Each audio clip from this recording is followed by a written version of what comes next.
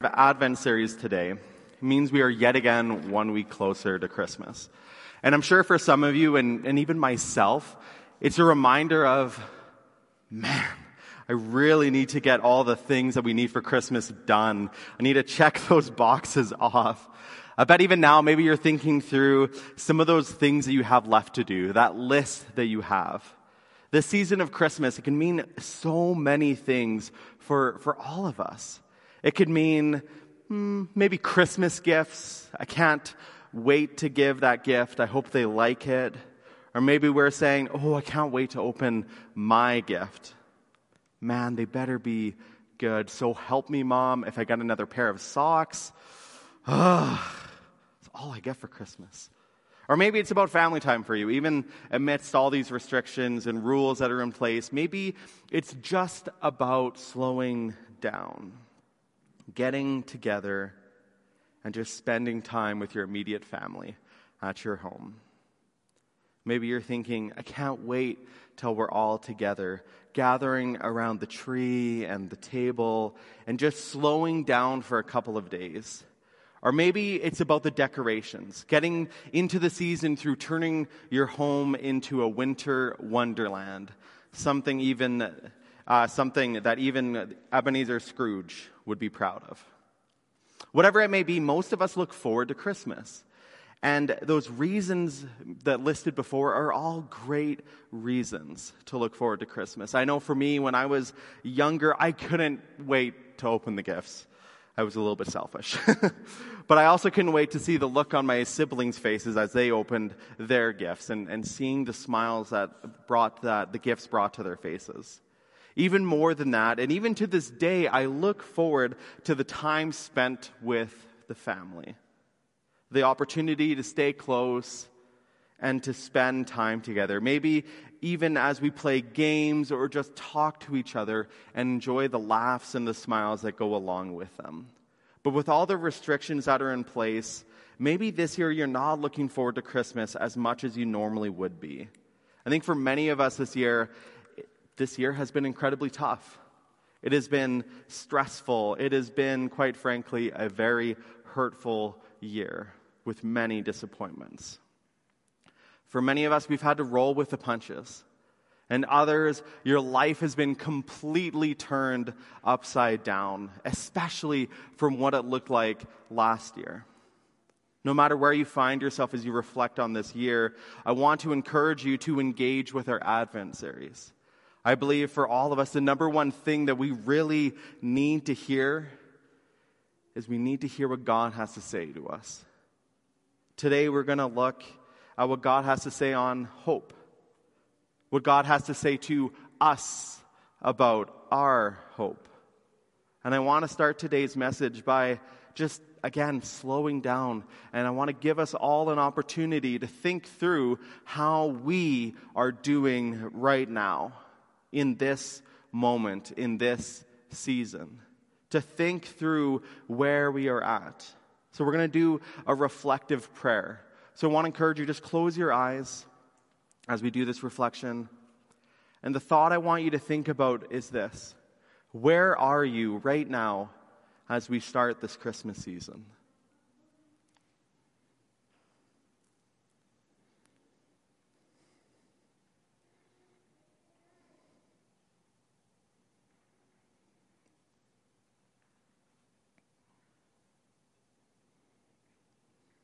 And as you do, I want you to also think through this question alongside it.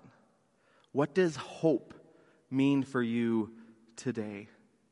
What does hope mean for you today?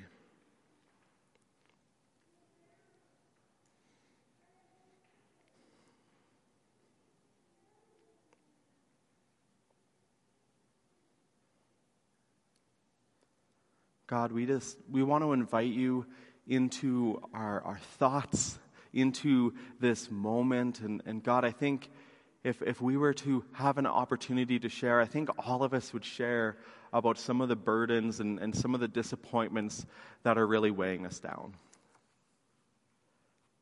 And God, that's okay that we're there. It's okay that we have these disappointments.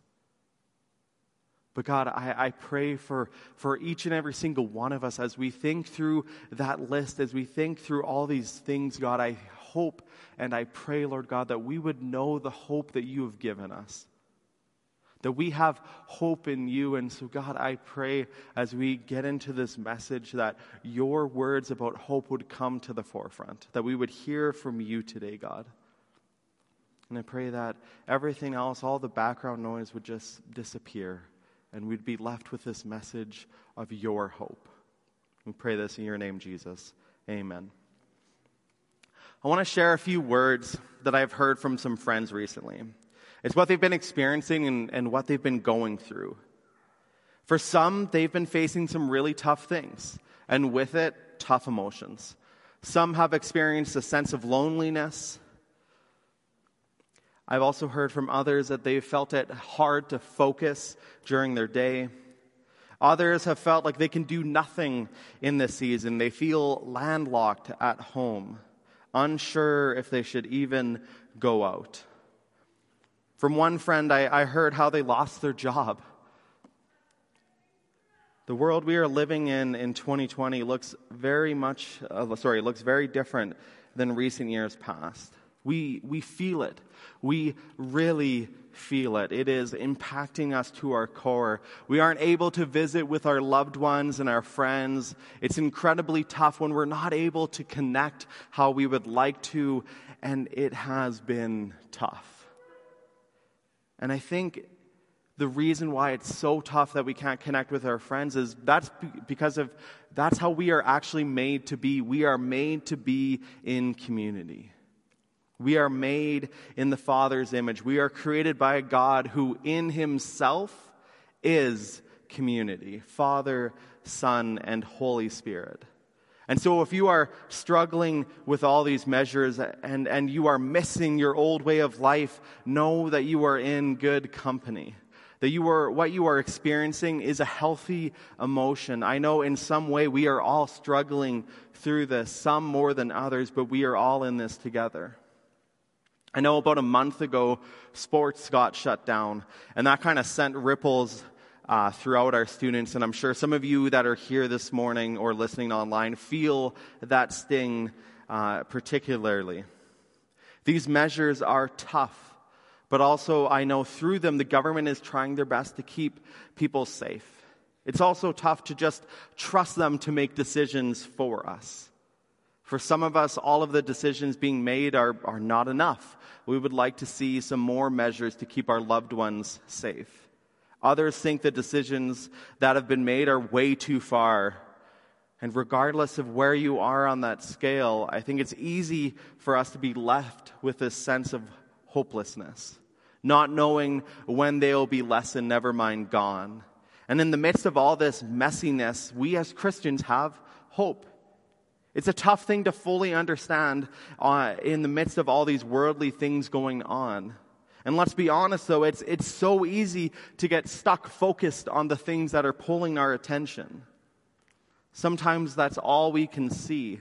It's all around us, and it is constantly changing and morphing. At least I know that's for me. It gets overwhelming at times. So what is the hope that we have as Christians through all this stress and all these restrictions? What is that hope? Well, before we talk about that, let's talk about what hope means just in general. Then we can dive into the hope that we have as Christians. So what is hope? Well, when we look at hope, for some of us, it can mean this definition as defined in the Oxford Dictionary: a feeling of expectation and a desire for a certain thing to happen. This feeling or desire is a common understanding for wanting something to change. It is what hope is. All hope looks like this, even whether you're a Christian or you're not. That is what hope looks like. If we hope for something to happen, it is a desire for something to change and be different. We can hope to find that last little bit of change so we don't have to pull out our car during a drive-through. We can hope for a relationship to be different. Maybe we did something, whether accidental or not, and now our friend is hurt. You hope that things with that friend will get better. You can hope after you move that your child finds friends at their new school. You can hope that COVID will be done soon. No matter what you are hoping for, I want to remind you that if you are a Christian, our hope actually is very different than if you weren't a Christian. I think too often we find ourselves just putting hope out there and not grounding it with faith, which is what our first point is for this message today. Hope with faith is what makes our hope as Christians dynamically different. Hebrews tells us in chapter 11, verse 1, that now faith is confidence in what we hope for and assurance about what we do not see. In this chapter, the writer of Hebrews is telling us that faith is made up of the things we hope for rather than the things that we can see. He continues saying that it was faith that helped our ancestors survive in the coming passages. And it is by faith that the hope we have looks very different. Again, the writer goes on to talk about some of the biblical giants of our faith. He talks about Enoch and Abraham and Noah and Jacob and even Joseph. And how these men placed their faith in God and began to hope in what God was promising them. And by them living out their faith in God and hoping that these things would come to pass and living that out, how God had called them to live out, they saw change. And through that, they changed the world. I've often described faith as not just believing in something, but actually acting on it. If faith is the action, hope is the belief part. The thought and prayer behind the action. Faith means acting. Hope means believing. Faith and hope as Christians go hand in hand. For Abraham and Sarai, that was kind of talked about in Hebrews there, they hoped and they wanted, that hope was placed in a child. They wanted a child. But by the time they had already gotten quite old and they were still hoping for a child to come. And they weren't quite sure if it was going to happen for them. In fact, they didn't believe it could happen anymore. After waiting for some time, they tried to take things into their own hands and get a child through the means of one of their servants. They took the off-ramp for the way that God had called them to live their life. And the way that they were to see this promise, His promise, God's promises, play out in their life. And after they had done this, after they had taken the decision into their own hands and have a child through this servant, God shows up. And He reminds Abraham of his promise. When God says, I am God Almighty, walk before me faithfully and be blameless, then I will make my covenant between me and you, and I will greatly increase your numbers. God means Abraham and Sarah will not have a child through other means.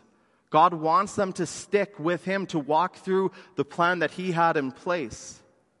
God is going to allow Abraham and Sarai to have a child. Not Abraham through Sarai's servant. Abraham and Sarai will. Meaning Abraham and Sarai were avoiding the path that God had laid out for them in their life. And here is our second point for today's message. It's found right there. When we, like Abraham and Sarai, try to take our faith and hope out of God's hands and do what we need to do to make it happen ourselves, we will quickly find that we are not putting our faith and hope in God, but rather we are pretending to be our own gods of our life. Put simply, hope and faith is meant to be placed in God, not in people or in worldly solutions. When God gives us a promise, He will deliver. And I will say, probably 10 times out of 10, these promises are not going to happen in our timing, but they will happen according to God's schedule and His perfect timing for our life. You see, Abraham and Sarai, their timing for God's blessing would happen when God wills it to happen. And one of the most amazing things about our God is that He is a patient and forgiving and loving God. Shortly after, we see Abraham begin putting his faith and hope in God rather than in his efforts. We see that represented by Abraham and Sarai's choice to follow and act upon what God was calling him to do. God later in Genesis 22 asks Abraham and Sarah to change Sarai's name to Sarah. It is this symbolic change of belief for Abraham and Sarah. They are changing Sarai's name to Sarah. The belief from Abraham and Sarai would shift to getting back onto God's path, the path that God had called them to walk out. You see, God will do amazing things when we give him the reins of our life. And when we are walking in step with him, God calls us to walk in step with him. And when we do, amazing things are going to happen. So we are called to walk with him, and so we should walk with God closely. Pursue him with our everything. When we try to take shortcuts in our life, like Abraham and Sarai, things will begin to fall apart. We will step out of the blessing that God has for us. Sarai changing her name was a part of what God had asked Abraham and her to do, and so she is now known as Sarah. And for us, this is our third point, found in the action of Abraham and Sarah. It answers what is the power of hope. Hope has power when we put our faith into action. Hope has power when we put our faith into action. The power of hope is faith. As I said before, faith is an action word. Faith requires us to do, to live out, and to hold on to the promises of God. It is tough sometimes. Let's be real. It can be very tough in the midst of our struggles to continue to act on hope and faith. Sometimes it's going to be easy, much easier, to try to just give up hope and faith and try to take things back into our hands rather than do life the way that God had called us to live. And I find far too often when we do that, we fall into the trap that the enemy has laid out for us. It will feel good for a season. It'll feel right. Everything will go well with us making our own decisions. But sooner or later, we will find ourselves in a pit, in this hole that we have dug for ourselves. See, Abraham and Sarah are old. God, how is it going to happen?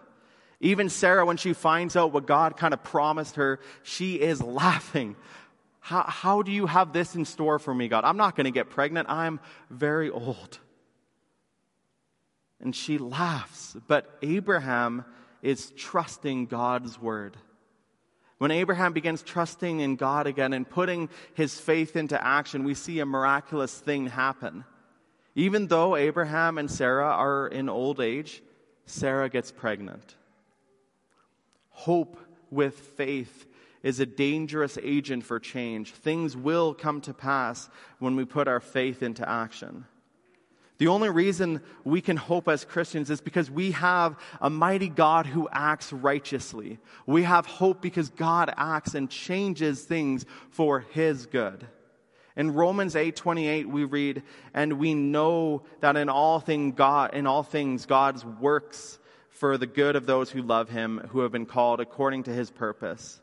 In fact, Abraham and Sarah's lineage continues, as we would read in Matthew 1 verse 1. It continues all the way to lead directly to Jesus Christ, the hope of mankind. In the Old Testament, we read about the hope of a Messiah, Jesus.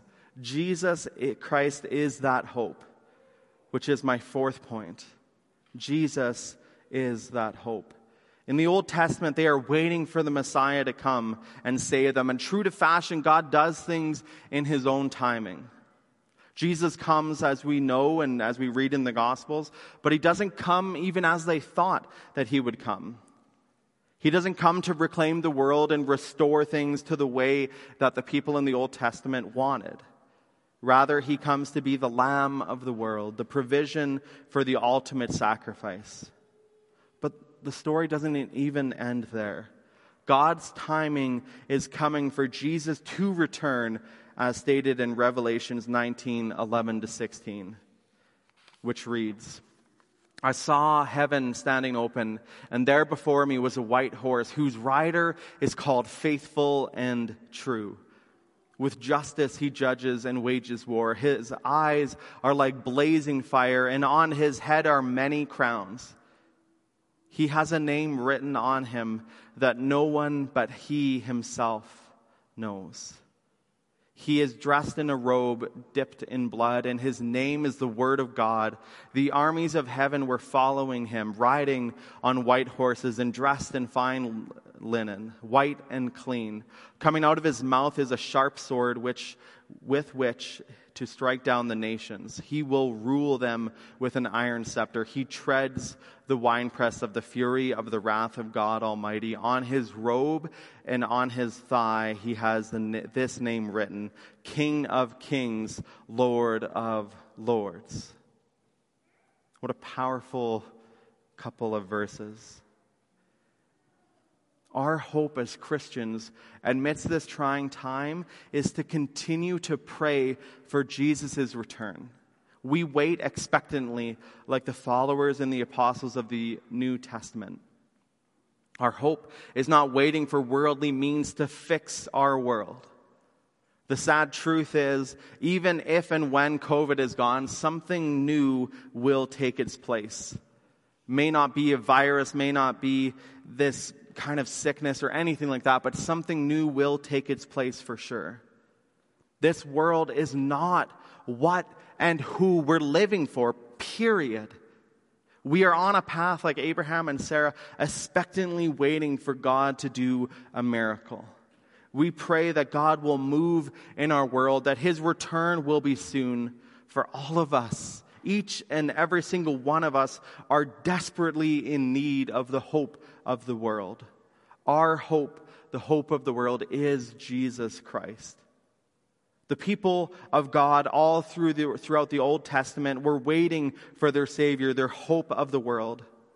We had the Liskey family read in Isaiah 42, 1-4 as this morning. It is all about Jesus being that hope of mankind. This hope comes in the form of a child, which we celebrate this December. And all throughout the Old Testament, they are waiting for this Messiah to come. That is who their hope was in. We, as people who are living after the Old Testament and the New Testament, our hope is still found in Jesus. Who he was and what he has accomplished. But even further than that, our hope is in his return. So in this season, how can we put our hope, our faith into action? Just like the apostles, we can make it our mission to live with hope and faith. When our hope is set firmly and fixed in Christ, and our faith accompanies our hope through our actions, we will set this world ablaze with love and the power of Christ. That is how we have true hope. Whenever we hope in the promises that God has given to us, we can believe and trust that God will come through. We just need to live and follow the path that God has placed before us. And in his perfect timing, it will come to place. I think this isn't in my message here. I haven't written it down ahead of time, but I think the reason why I talked about Abraham and Sarah is because that's Lara and I's hope. We want a child, and we have to trust that in God's perfect timing, it will come to pass. And our hope and our faith is not placed in here and now. We trust that God's word will come true, that we will continue to follow him, and his perfect timing will make everything come to place, will make everything come into place. We place our hope and trust in God. And so today we really looked at 3 questions. What is the hope for us as Christians? What is the power of hope? And how do we have true hope? All 4 points that we looked at are centered around these 3 questions. I hope that this message allows you to think through and answer for yourself, not just today, but on a day-to-day basis, what your hope is, why you have hope, and just how powerful it is to live in the power of the hope that is Christ Jesus. Today we're celebrating communion, which is this act of remembrance of the sacrifice of Jesus, what he did for us on that cross. But further, the fact that he came into this world, lived a perfect life, a sinless life, died on a cross for our sins. And we get to celebrate that fact when we look at communion. We get to proclaim his name until he returns. In 1 Corinthians 11:26, it says, "For whenever you eat this bread and drink this cup, you proclaim the Lord's death until he comes." What an amazing promise that we have. What an amazing symbolic act that we get to do when we eat that bread and drink that wine or juice. We proclaim Jesus. We remember him until he returns. I'm just going to pray and ready our hearts for communion, and then I'll lead us in communion. Let's pray. God, I thank you for this message of hope. God, I thank you that our message of hope is a wildly just beautiful thing that you give us. What an amazing gift that you've given us, a gift of hope. And God, I pray that we will continue to place it in you. Jesus, you did so much for us. You gave birth to each and every single one of us. You formed us in our mother's wombs. And Father, you didn't just stop there. You saw Adam and Eve sin, and the whole world continues to do that. We continue to do that. And yet on a cross, God, you paid for those sins. You offer us forgiveness. And God, we have accepted that forgiveness. And so, Lord, we get brought into this beautiful family called a church. Lord, as we look at the elements of communion, we remember the sacrifice that you did for us. The fact that you broke your body on a cross for us. That you spilled your blood for us, Christ. I pray, Lord God, that we would just take that in and remember that and celebrate the fact that that cross wasn't your death. You returned to life.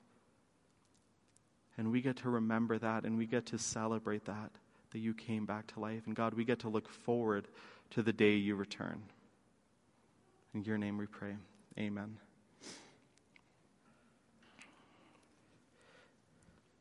The Apostle Paul tells us that on the night on which Jesus was betrayed, he took the bread.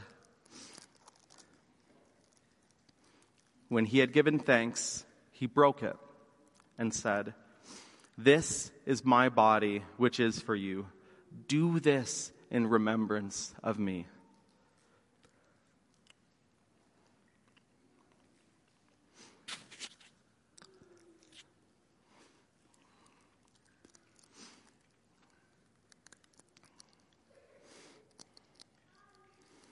Paul goes on to tell us that in the same way after supper, he took the cup, saying, "This cup is the new covenant in my blood. Do this whenever you drink it in remembrance of me."